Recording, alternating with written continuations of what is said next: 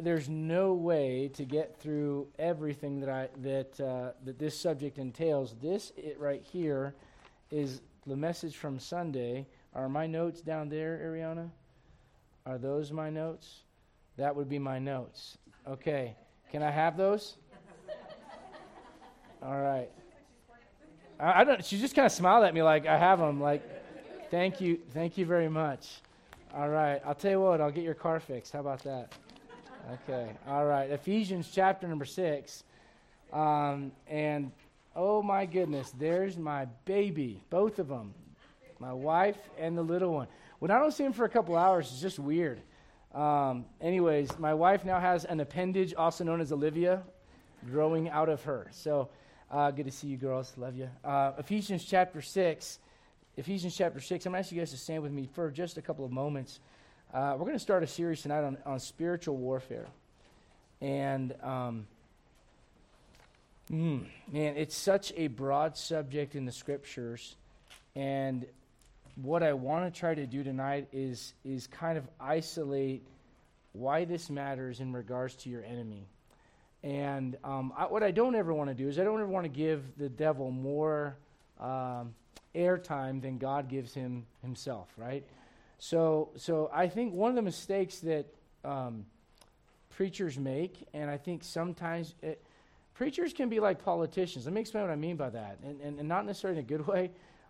If you get so concerned with how many likes do I get on my channel, how many followers am I gaining, I want to be honest with you guys, I'm not an internet pastor. I could care less if tomorrow nobody watched. I really could. I care about feeding the flock that God's put here. Having said that, if we can minister to other folks, praise God. I'm all for it. But what I want you to understand is that sometimes when preachers get into this subject, they become so sensational about it that what they do is they go into the direction of spending so much time on Satan himself that the Lord Jesus Christ gets lost in it. The idea that we have victory gets lost in it. I'll put it to you this way. The conclusion that some people come to when they get into this subject is we got to have deliverance services and bring people forward who've got demons in them, and then I'm going to lay hands on them, and the demons are going to come out. How many of you guys ever seen anything like that before? All right. Let me ask you this. Where does the Apostle Paul instruct you to do that in the New Testament? You know what the answer is? He doesn't. And so if anyone were to lay claim to that, what they would do, I know you're standing, bear with me a little bit.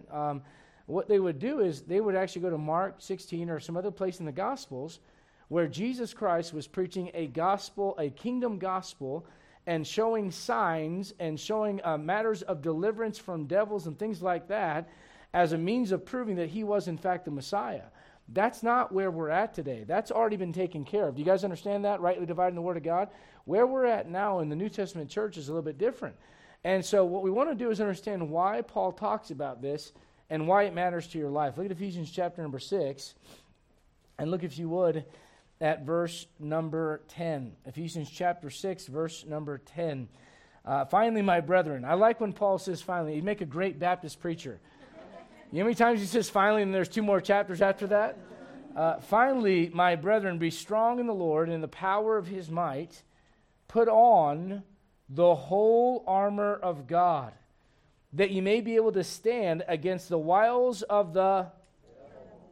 For we wrestle not against flesh and blood, but against principalities, against powers, against the rulers of the darkness of this world, against spiritual wickedness in high places. Wherefore, take unto you the whole armor of God. And we're not going to look at all of this tonight. I want to be clear about that. Tonight is introduction. Can't get into all of it tonight, but I want you to notice that it says whole. That's an adjective. It describes the armor, which means there are different pieces in the armor, and if you don't put it all on, you leave yourself open. It says, wherefore, taking you one more time, the whole armor of God, that you may be able to withstand in the evil day, and having done all, to stand. And Christians, I believe we really are in the last days, and it's going to take you doing everything that you can to stand. And you say to stand against what? To stand against the spirit of the age, the spirit of Antichrist, and the devil himself. And we're going to talk about that tonight and hope that God blesses. I'm going to ask Brother Sean if you would open us up in a word of prayer, sir. Father, thank you for another opportunity for us to be able to gather together and sing. Father, I just pray for your function to come down, the very power of God, come down upon the pastor, have him to have the ability and the knowledge and the Spirit of God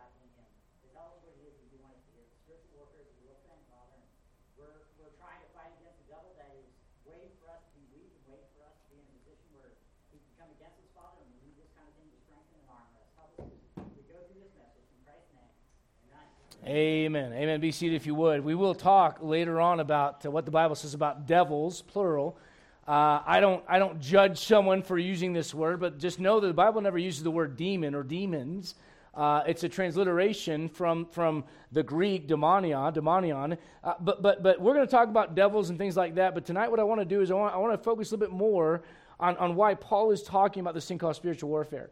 Now understand this, it's not a new thing. There are examples of spiritual warfare in the Old Testament. However, it is never really called that. It's never called out as such.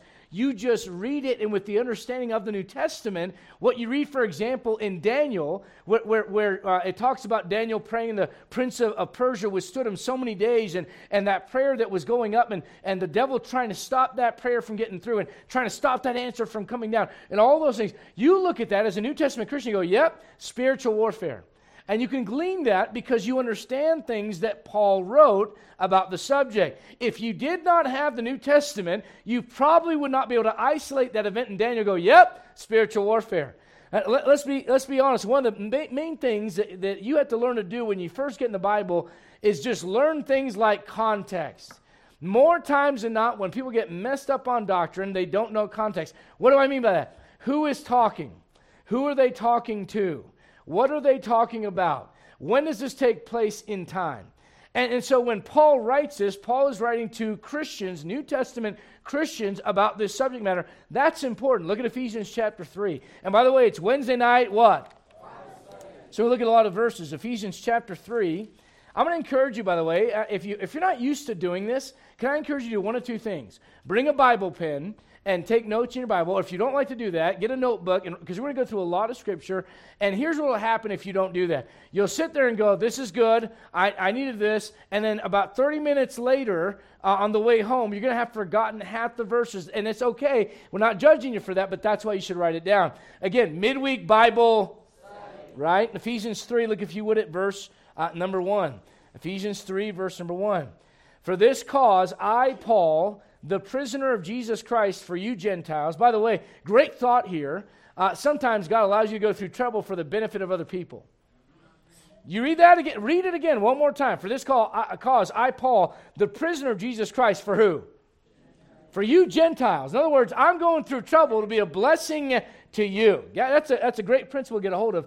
Look at verse 2. If you have heard of the dispensation of the grace of God, which is given me to you word, how that by revelation he made known unto me the mystery, as I wrote afore in few words, whereby when you read, you may understand my knowledge in the mystery of Christ, which in other ages, this is what I want you to look at, which in other ages was not made known unto the sons of men, as it is now revealed unto his holy apostles and prophets by the Spirit. You say, what am I getting? What are you trying to get at here, preacher? What I'm trying to get at is this.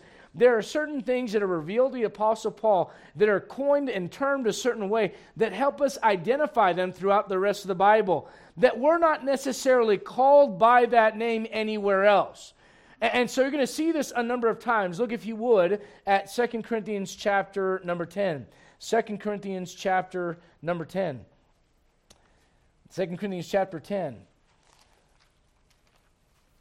You know, I think a lot of Christians think when they think of spiritual warfare, they think of someone foaming at the mouth, or like someone's neck going, or the green vomit coming out of someone's mouth as their head spinning in 360, or whatever. Guys, I'll be honest with you. I've seen more demonic activity at church than I have in poltergeist movies. Now, you may go, preacher, who's the devil in here? That's not what I mean.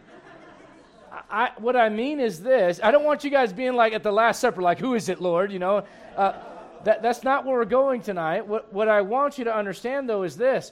For example, when someone's living in sin and you sit down and counsel with them and you start talking to them, they got glazed look on their face, born-again Christian, and you say, you understand what you're doing is wrong?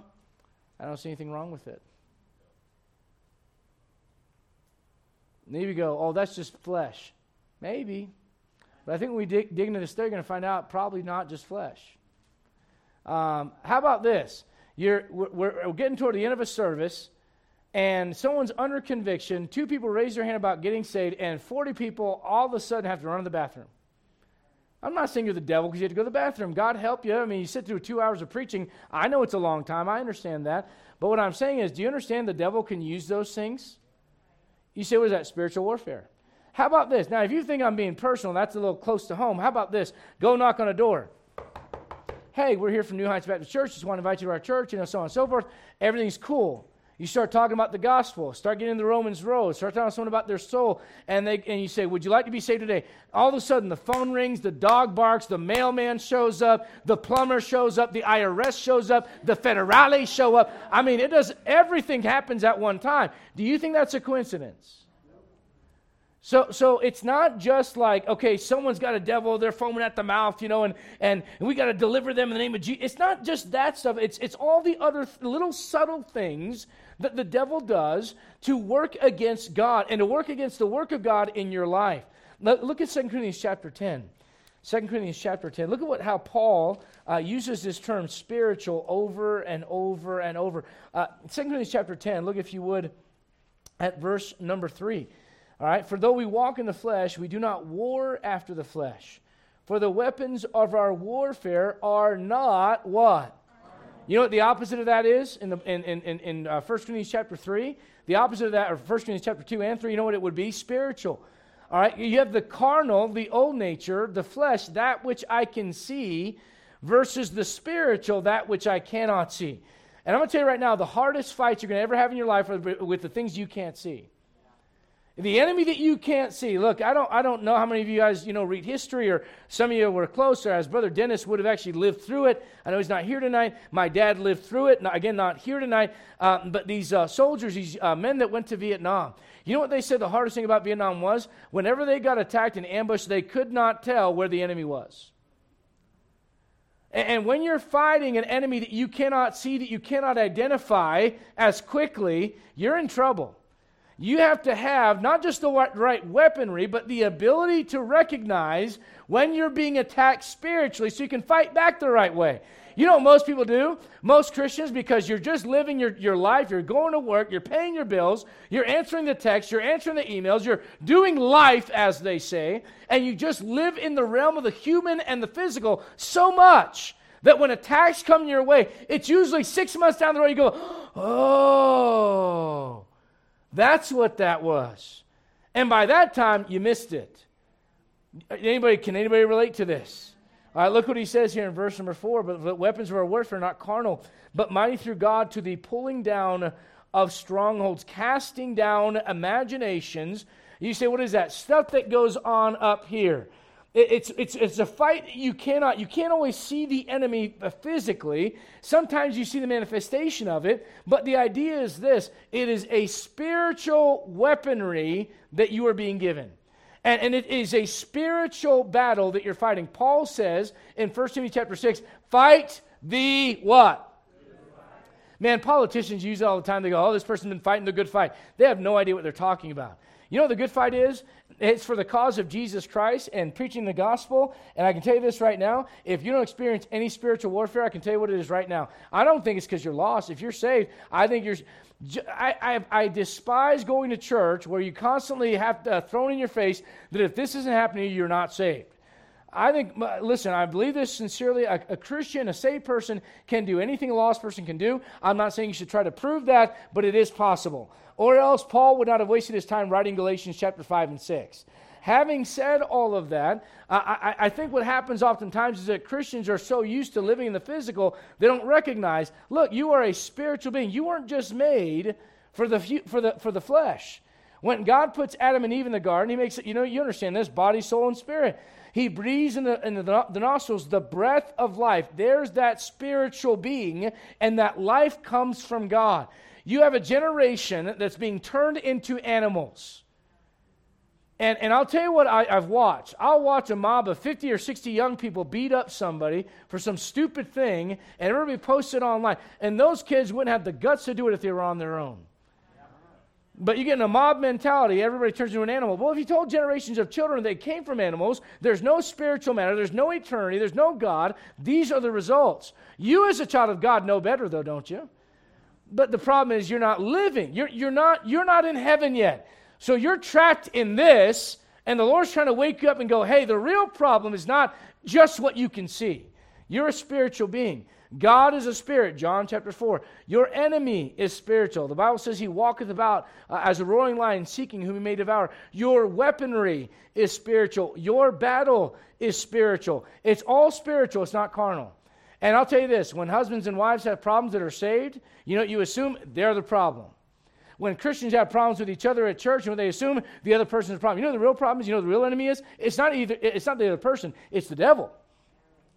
It's spiritual wickedness in high places trying to get in there and mess everything up within the body of Christ, within your home, within the relationships God wants you to have. You say, what is that? Well, I'll tell you what it is. The devil gets in there and he messes things up because he wants to do basically, he wants to undo everything that God's done in your life. You know what his job is? Look at John chapter 10. His mission is pretty clear. John chapter 10. John chapter 10. Before you were saved, your spirit was dead. I'm sorry. You know what? Go to 1 John chapter 2. I'm sorry. Go to 1 John chapter 2. We'll go to John 10 in a moment. 1 John chapter 2. Before you were saved, you know what? Your spirit was dead and you were not a threat. You weren't a threat to the devil. But once you get saved, there's two reasons why he attacks you. Number one, your position in Christ. And whether you value that tonight or not, I don't know, but I'll tell you this right now, the Lord values it. And he saved you, and the moment he saved you, you're seated together in heavenly places with Christ. Because of your position, and also I'll say this as well, because of your potential to reach other people for the sake of the gospel, the devil sees you, and you go, well, preacher, you're trying to elevate everybody's ego. We're not all that much of a threat. I'll just say this much. If you're doing what you're supposed to do as a Christian, you will be. Look at 1 John chapter 2. 1 John chapter 2. I'll tell you what, if you don't want any trouble from the devil, just be a mediocre, lukewarm Christian. Truth. And most Christians kind of live there. And I tell you what, not that long ago, someone that got saved was like, well, if this is how it's going to be, then, man, should I have gotten saved? And I just said this. I said, well, let me throw it to you this way. I'd rather have the devil as my enemy than God. Because in the end, God wins, and you don't want that. Look at 1 John chapter 2. Look, if you would, at verse 13. I write unto you, fathers, because ye have known him that is from the beginning. I write unto you, young men. These are different stages of life within the church for men. I write unto you, young men, because you've overcome the wicked one. I write unto you, little children, because you've known the Father. Notice what he says here. Ye have overcome the wicked one. Question real quick. Is that present tense or future? All right, look, if you would, at verse number 14. I have written unto you, fathers, because you've known him this from the beginning. I have written unto you, young men, because ye are strong, and the word of God abideth in you. And one more time, ye have overcome the wicked one. Well, you know who that is. That's the devil himself. And he says, present tense, ye have overcome. Now, I understand this, and we're gonna let me just kind of bring this up to speed over here on the board. I understand that in relation to the realization of complete and final and eternal victory, it's not until over here. It's not until eternity. I get that. But I also want to remind you, the Bible says in 1 Corinthians 15, thanks be to God which giveth, he shall give, giveth us the victory through Christ Jesus our Lord. Now there's two things that have to be done in order to realize that victory in everyday life. Number one, you got to realize your position in Jesus Christ. Number two, you need to live up to what God's telling you to live up to. And if you don't, you won't experience any friction. But I'll tell you this, I can't tell you how many times people come to church, they get saved, they get serious about God, maybe they get in discipleship, maybe they start coming on Wednesday nights that they weren't before, and all of a sudden they got marital trouble, they got family trouble, they got this trouble, they got that trouble, and they're going, what's going on? You know what the answer is? The closer you get to God, the closer you're going to get to the devil. That may not sound like something you want to hear, but it's the truth. You know why a lot of Christians don't want to get close to the Lord? Because they know it's going to cost them something. Now, I would tell you this, when we're going to see him someday, it's going to be worth it all when we see his face. So the battles you're going to have right now, they're short-lived, they're temporary. But I want you to understand, you can have the victory over the wicked one right now. But listen, over here, it's going to be automatic. Over here right now, it's not automatic. You're going to fight for it. Now look at verse number 16. Look what it says. There are three elements that are against you. the world. Look at, verse 15. Sorry. Love not the world, neither the things that are in the world. If any man love the Father, the love of the Father is not in him. For all that is in the world, the lust of the flesh, the lust of the eyes, and the pride of life is not of the Father, but is of the world. Now, you just read about the wicked one. You read about the lust of the flesh, and you read about the world. You know what that shows you? Those are your enemies right there. You've got you to fight, and that's a separate subject. You've got the world to fight, and that's a matter of you not conforming to it. But I want to point out that the devil's mentioned more than once in this subject, in this passage.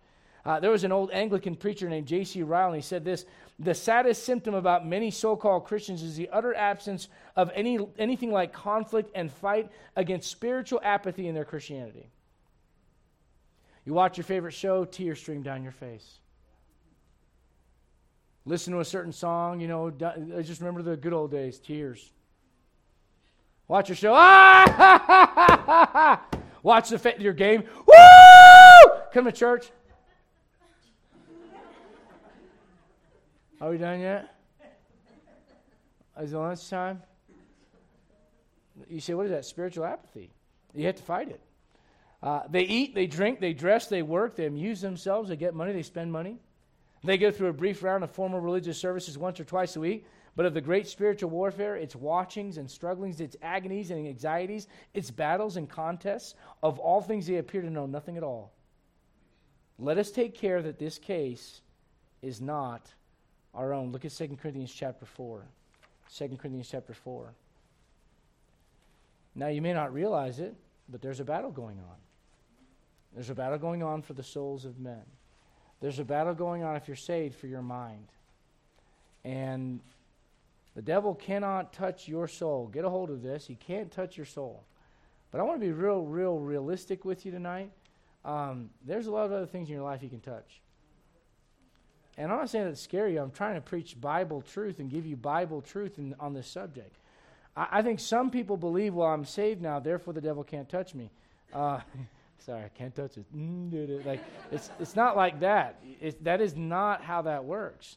And I would say, look, if that's where someone's coming from, if your proof text for this is greater is he that is in you than he that is in the world, the answer to that is you can't take your soul. That's clear. Because you are born of God. That's in the same passage in 1 John. The part of you that's born of God is not your flesh. It's your soul.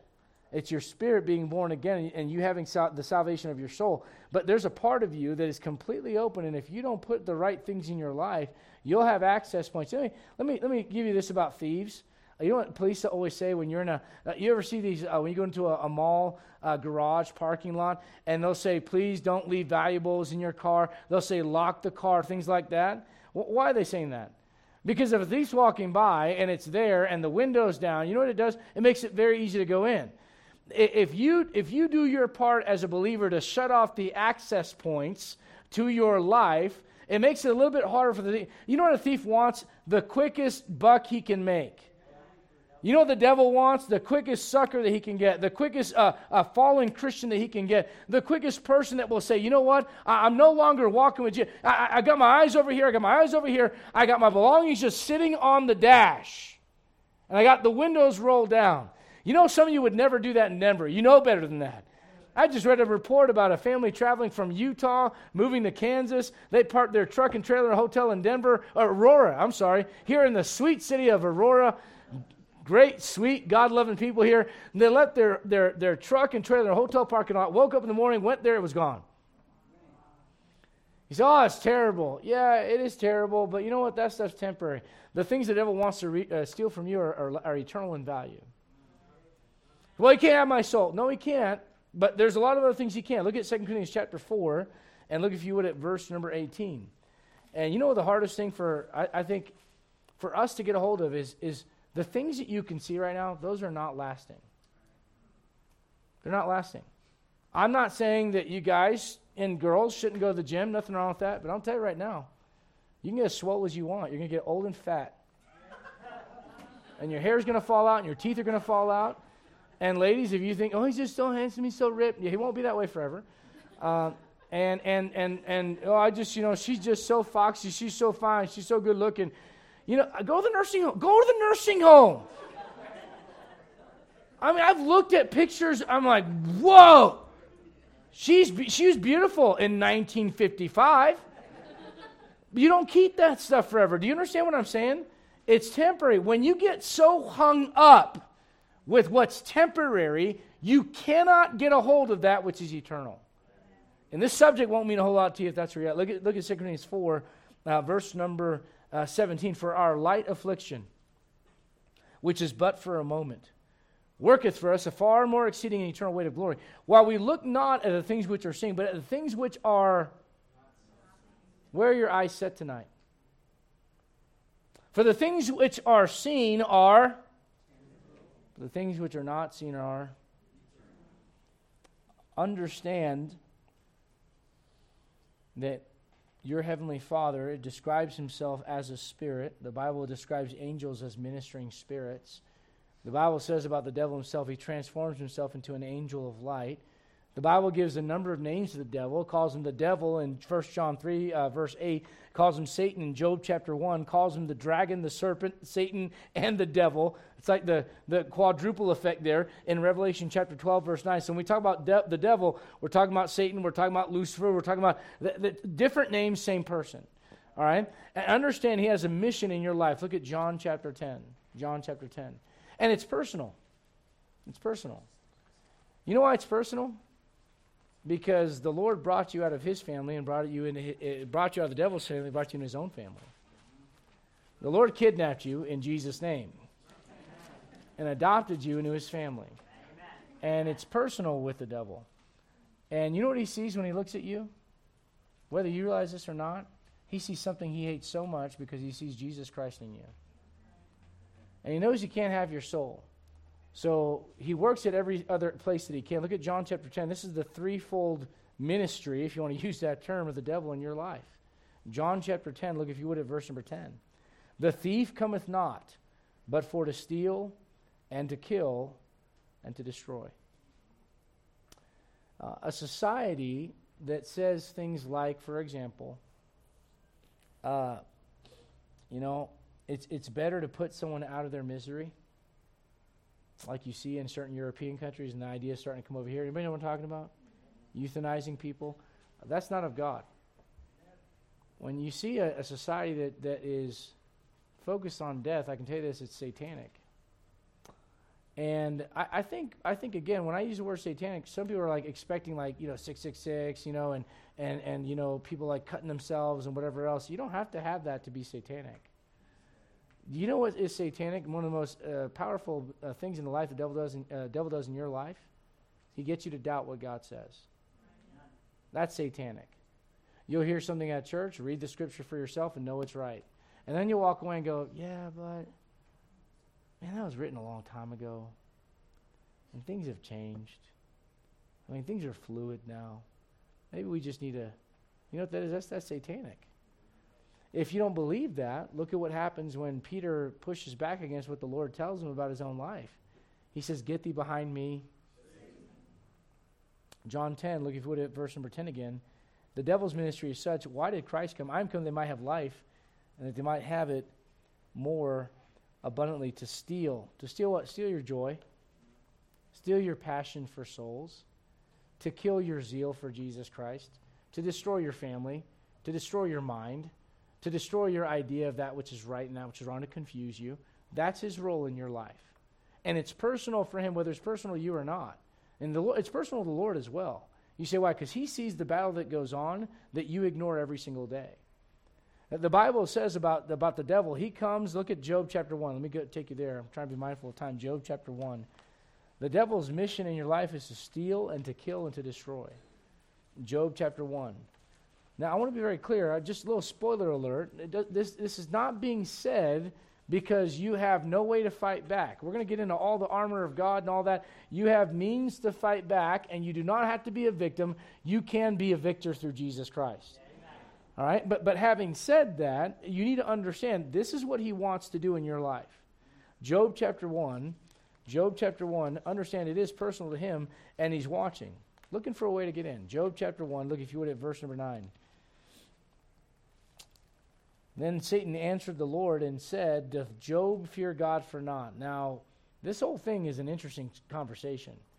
Do you know where it starts? It starts with the Lord telling the devil, hey, have you seen my servant Job? You ever seen that guy? Man, he's a good man. He's walking with me. And the devil basically goes, well, you know why he fears you, don't you? Because you blessed him. And you give him everything that he wants. Look, if you would, at verse number 10. Hast not thou made what? You know what that is? That's a means of protecting someone. That's putting, in modern society, we think of hedges as bushes, right? But you can build a hedge with stones. You can build a hedge with all kinds of material. The idea is putting some kind of defense where someone cannot just come in as they want. You may hear someone pray, Lord, put a hedge of protection. I heard a kid one time, put a wedge of protection. They didn't know what they were saying. But they were trying to repeat what their parents said, put a hedge of protection. You say, what is that? That's something that protects whatever's on the inside of the house from being attacked from whatever's on the outside. And notice he says this, hast thou not made an hedge about him and about his house and about all that he hath on every side? How would the devil know that unless he had tried to come in? Now, let me say this. Job is a very unique and special circumstance in the Bible, and I don't want to take away from it, but I do want you to understand that you do not as a believer want to get out from underneath the authority and protection of the Lord. What I mean by that is this: when you become your own authority and you cannot submit to God's authority, you're in enemy territory. That's what the devil feeds on. And when you do that, man, that hedge is gone and in he goes. Now, this situation is one that the only reason I point this out is because I want you to understand that there's one of two ways for the devil to come in. Number one, the Lord allows you to be tested. I don't like that thought, but Job's a great example of it. Paul's a great example of it. And you know what those are? Those are two men in the Bible who are very spiritual and close to God. Would you not say? All right. Well, who here wants to be like Job? Man, I don't want to be like Job. Not the carnal side of me doesn't. But I can tell you this much. At the end, Job comes out and he says, I'll come out better than gold. You know, Paul says, our light affliction. Paul bugs me. He's been beaten and shipwrecked and stoned. He's like, child's play. And I'm like, I got a flat tire. What am I going to do? Oh, God, help me, It's like it's okay, But our idea of affliction in 2023 versus back in the day, very different. Very different. The other one is this. The other way the devil gets in is you opening the door. You may go, well, Christians can't do that. I know some of you know the scriptures very well in this, but for some that may not be as familiar, please go with me to Acts chapter 5. Acts chapter 5. You can understand the enemy's mission in your life is to steal, kill, and destroy, and you can open that door. And I'm going to tell you this right now. By the grace of God, if you're a child of God, those doors can be shut, but oftentimes damage is done that you can't always undo. Are you listening? You can open doors in your life, and by the grace of God and through His mercy, there's healing, there's restoration, there's forgiveness. But I'm going to tell you right now, sometimes when those doors open and you allow the enemy in, there's damage. Let me put it to you this way. How many of you that are older, I don't say older, I mean this respectfully, let's just say you're a parent or you're a grandparent. How about that? Or maybe even, let's just say you're an adult. Let's just say you're an adult, you're paying your own bills, living on your own. Would you not attest to the fact that there are doors that you've opened in your life and you found healing and you found restoration and you found forgiveness and you found God's grace and all that stuff, but now that the door's closed, the damage is still done inside the house? You know what's better to do? Keep the door shut.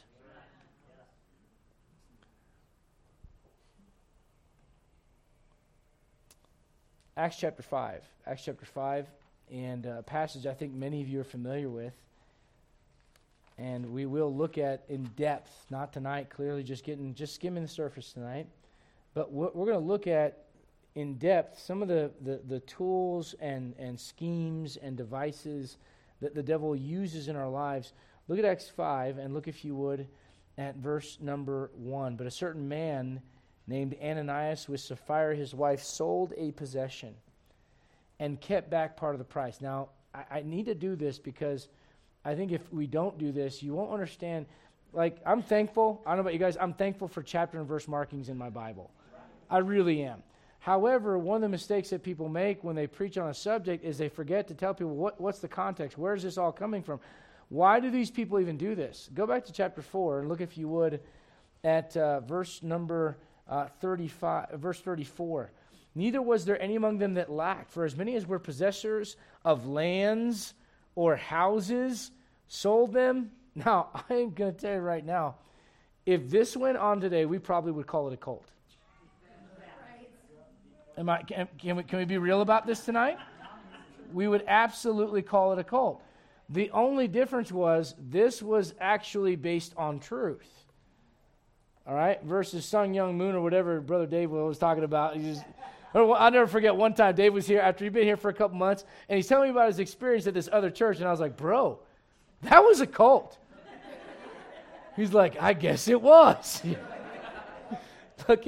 Look at chapter 4, verse 34, verse 35, and laid them down. So they sold their houses and lands, and they laid down the money at the apostles' feet.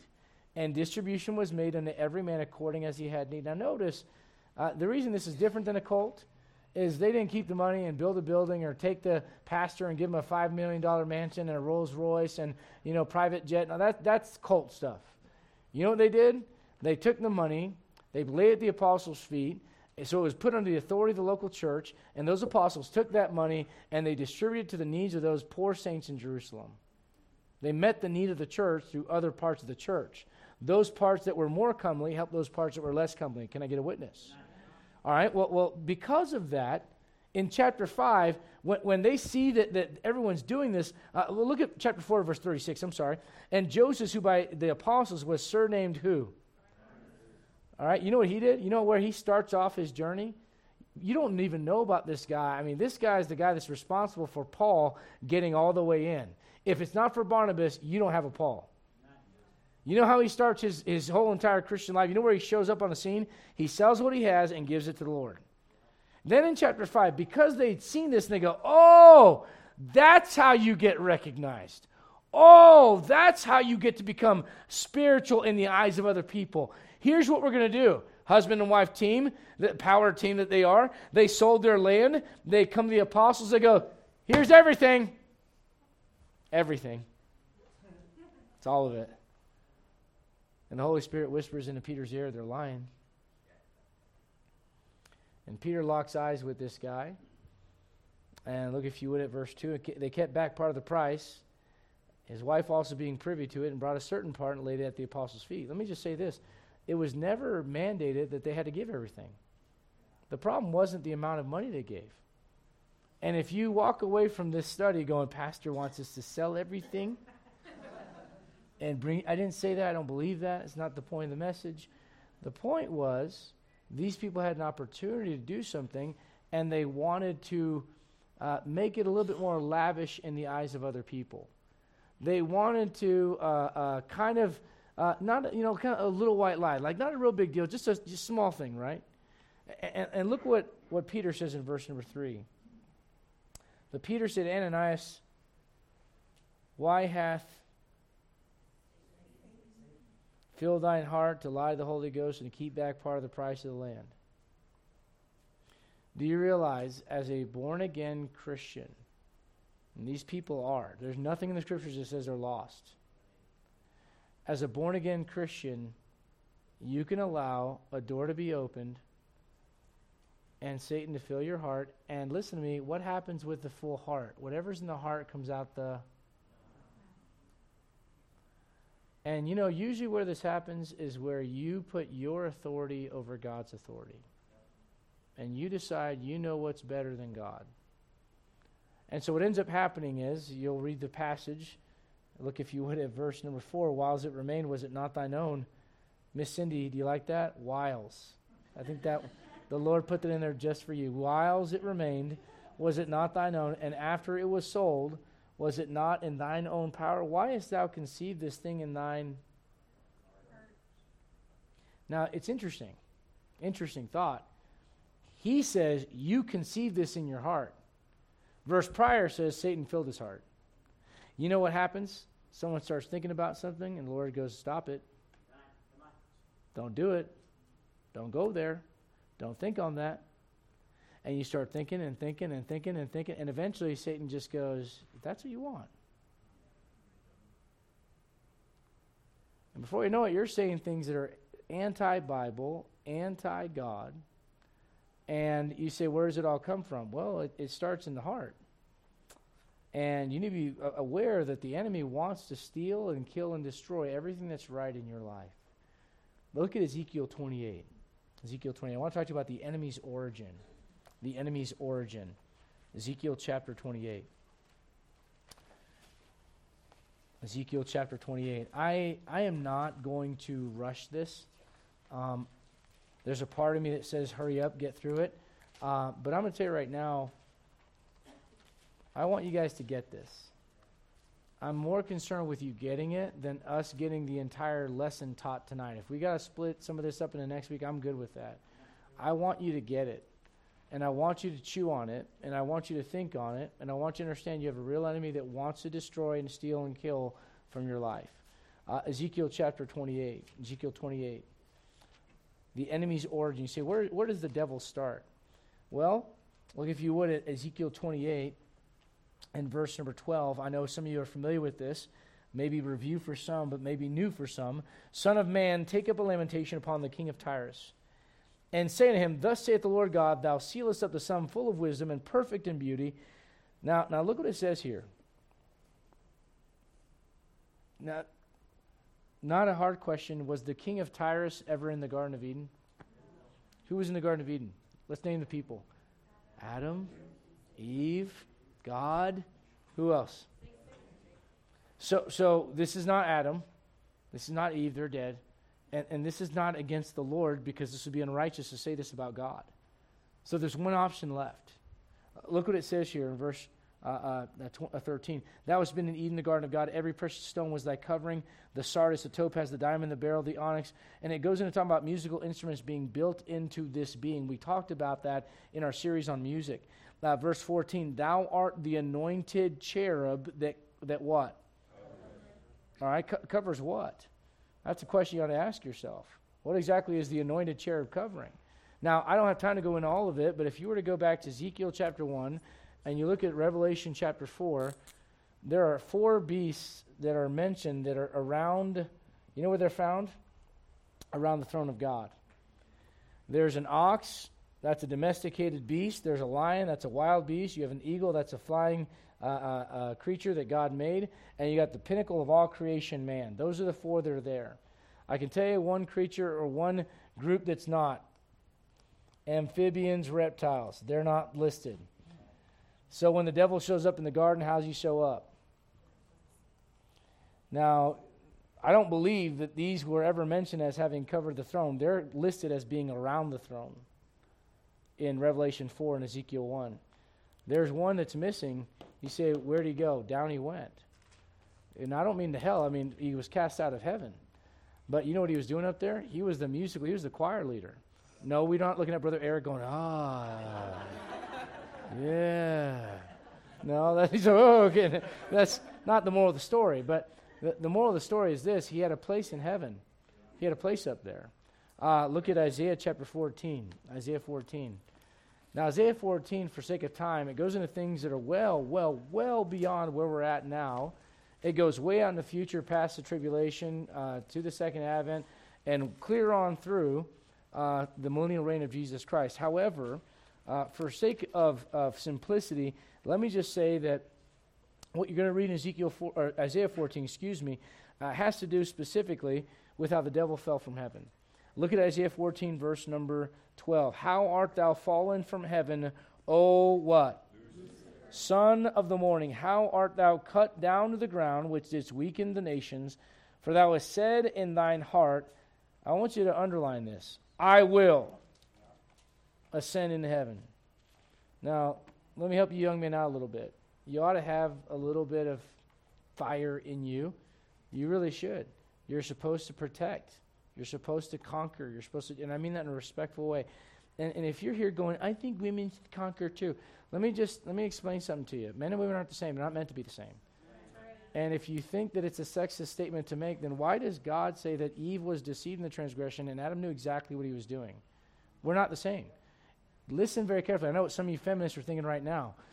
I'll never forget. One time I had a man get upset with me because I was talking about the feminist movement, and it was a man, not a woman, that got upset with me about it. And I said, look, I'm not against equal rights for women in the workplace. I'm not against any of that stuff. That's all great stuff.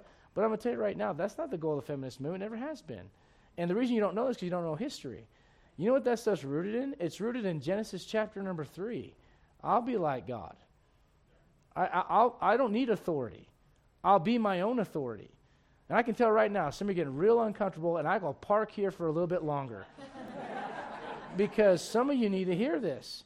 It's not see, the problem with this is for generations it's been men against women. Foolishness. We're not supposed to be against each other. We bring different things to the table. But let me tell you right now, look, I'm going to tell you right now, I'm sorry, but if you gave me a choice between, I love you, Miss Rachel, and the Lord, I really do, but if you gave me a choice between her being my defender and Tim in a brawl, I take Tim. Yeah. I love her in the Lord, but you understand what I'm saying? Like, listen, we're not the same. We're not meant to be the same. And to tell young men, listen, you want to know why young men are taking 30 years to mature instead of like 18 like it used to be? Because you told them they didn't need to be there. You told them that women could do everything without them, and now we're like, how come I can't find a good man? Because you told them you didn't need them. So we're meant to be different, all right? I know that's not even part of the message, whatever. But no, again, not better. Not man's better, not woman's better. Different. And God brings them together. And listen, I mean, one more thing for young men as well. If you think for a moment, I'm sorry, don't just ad-libbing. Okay, I'm just ad-libbing here. If you think for a moment that because you're dating a girl that she's supposed to submit and follow you, you're an idiot. You have not put a ring on the finger. You've made no commitment. You've done nothing to improve her life except for have her look in your face for, several weeks. Until which, Miss Anita liked that one. Or Vanessa, one of you girls back there was laughing. Until which time you put a ring on the finger, don't expect her to be like, oh, I'm going to follow you. No, why would she do that? You've done nothing to make a commitment. Until then, don't throw your weight around and go, I'm the man around. If you got to say you're the man and you got to tell her to follow you, you aren't.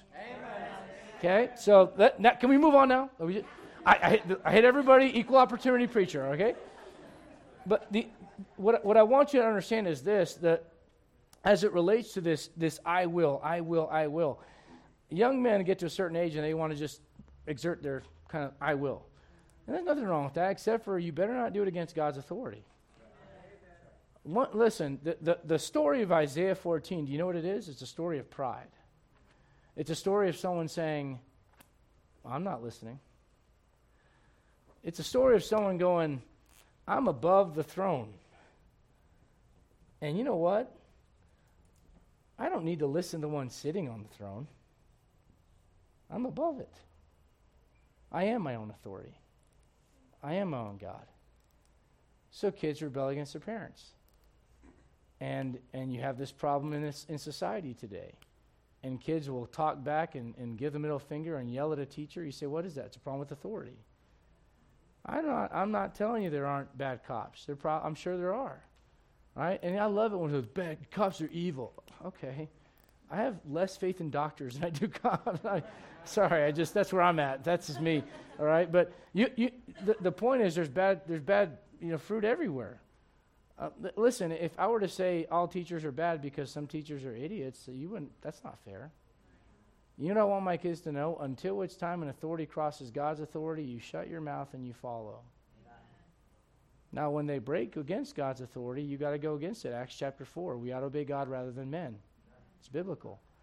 But whenever you basically put yourself in a place where you are above God's authority and you say you don't need God's authority, I've watched this. I watched this before, and I'm just like every one of you in here. When someone tells me to do something, automatically what I want to do is the exact opposite. I just, speed limit says 55, 56. Right? Like, I don't have to do that because I'm my own person. I've seen this in church. You got a Sunday school teacher and some kid's being unruly and the parent blames the teacher instead of the kid. Instead of going to the kid, hey, listen to your authority. Her telling you to sit still is like not against God. Maybe if they learn to do it in Sunday school when they're 20 and they come in here, they're not.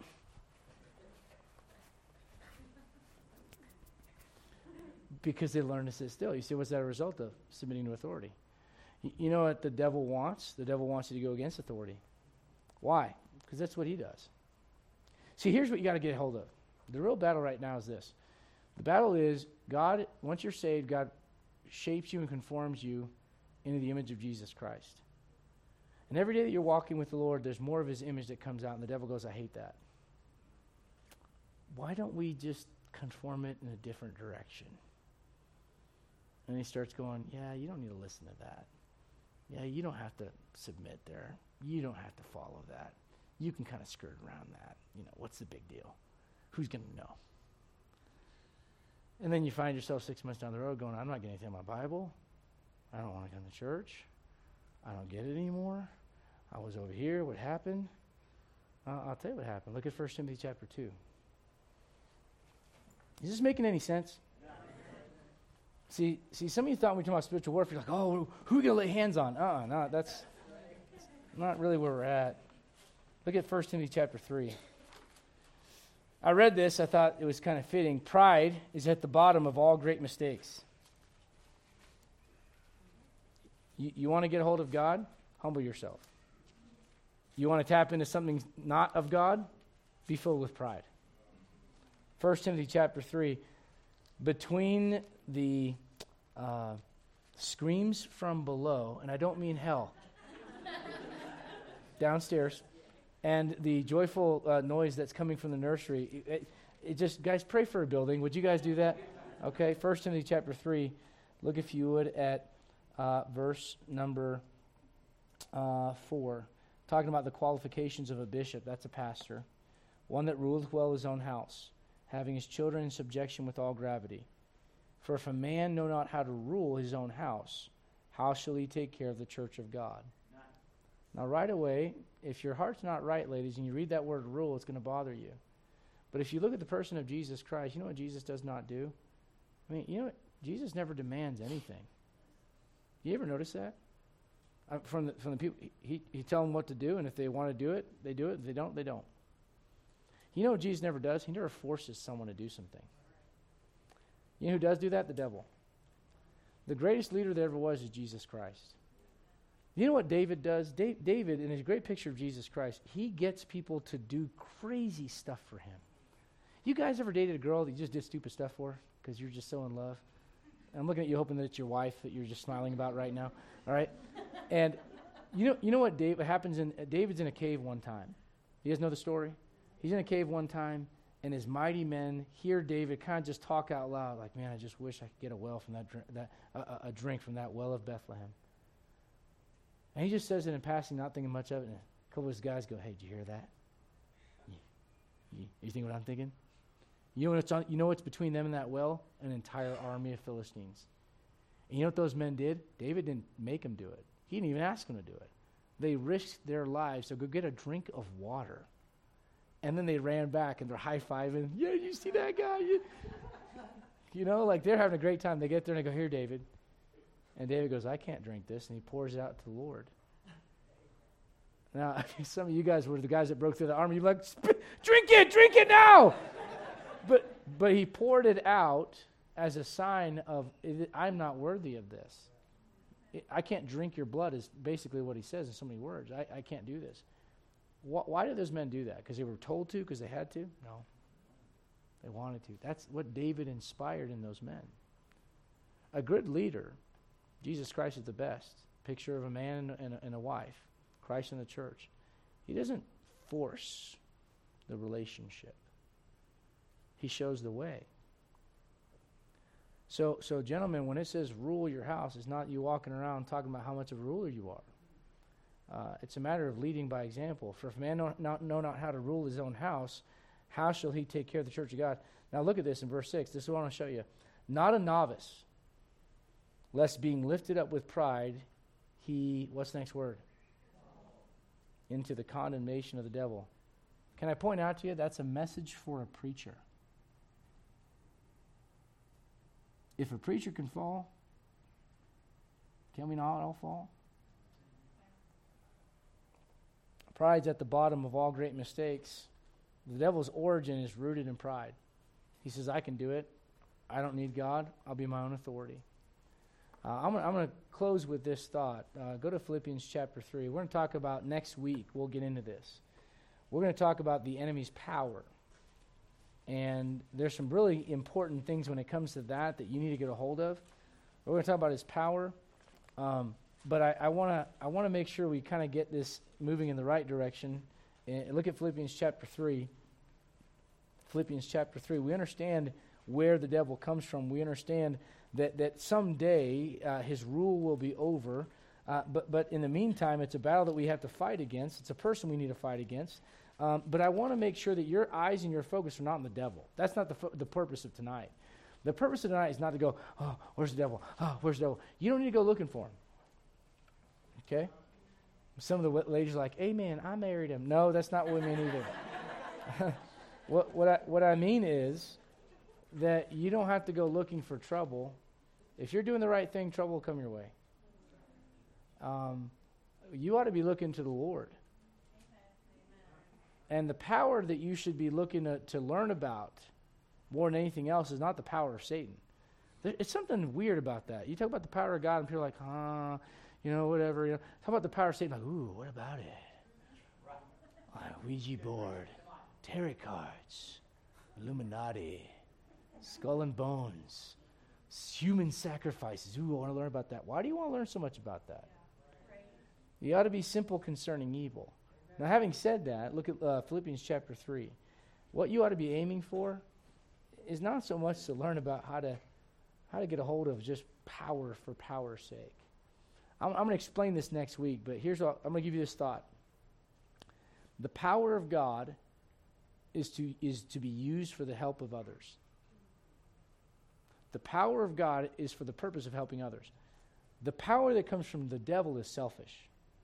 And I'll prove it to you next week. Look at Philippians chapter 3. Look, if you would, at verse number 10.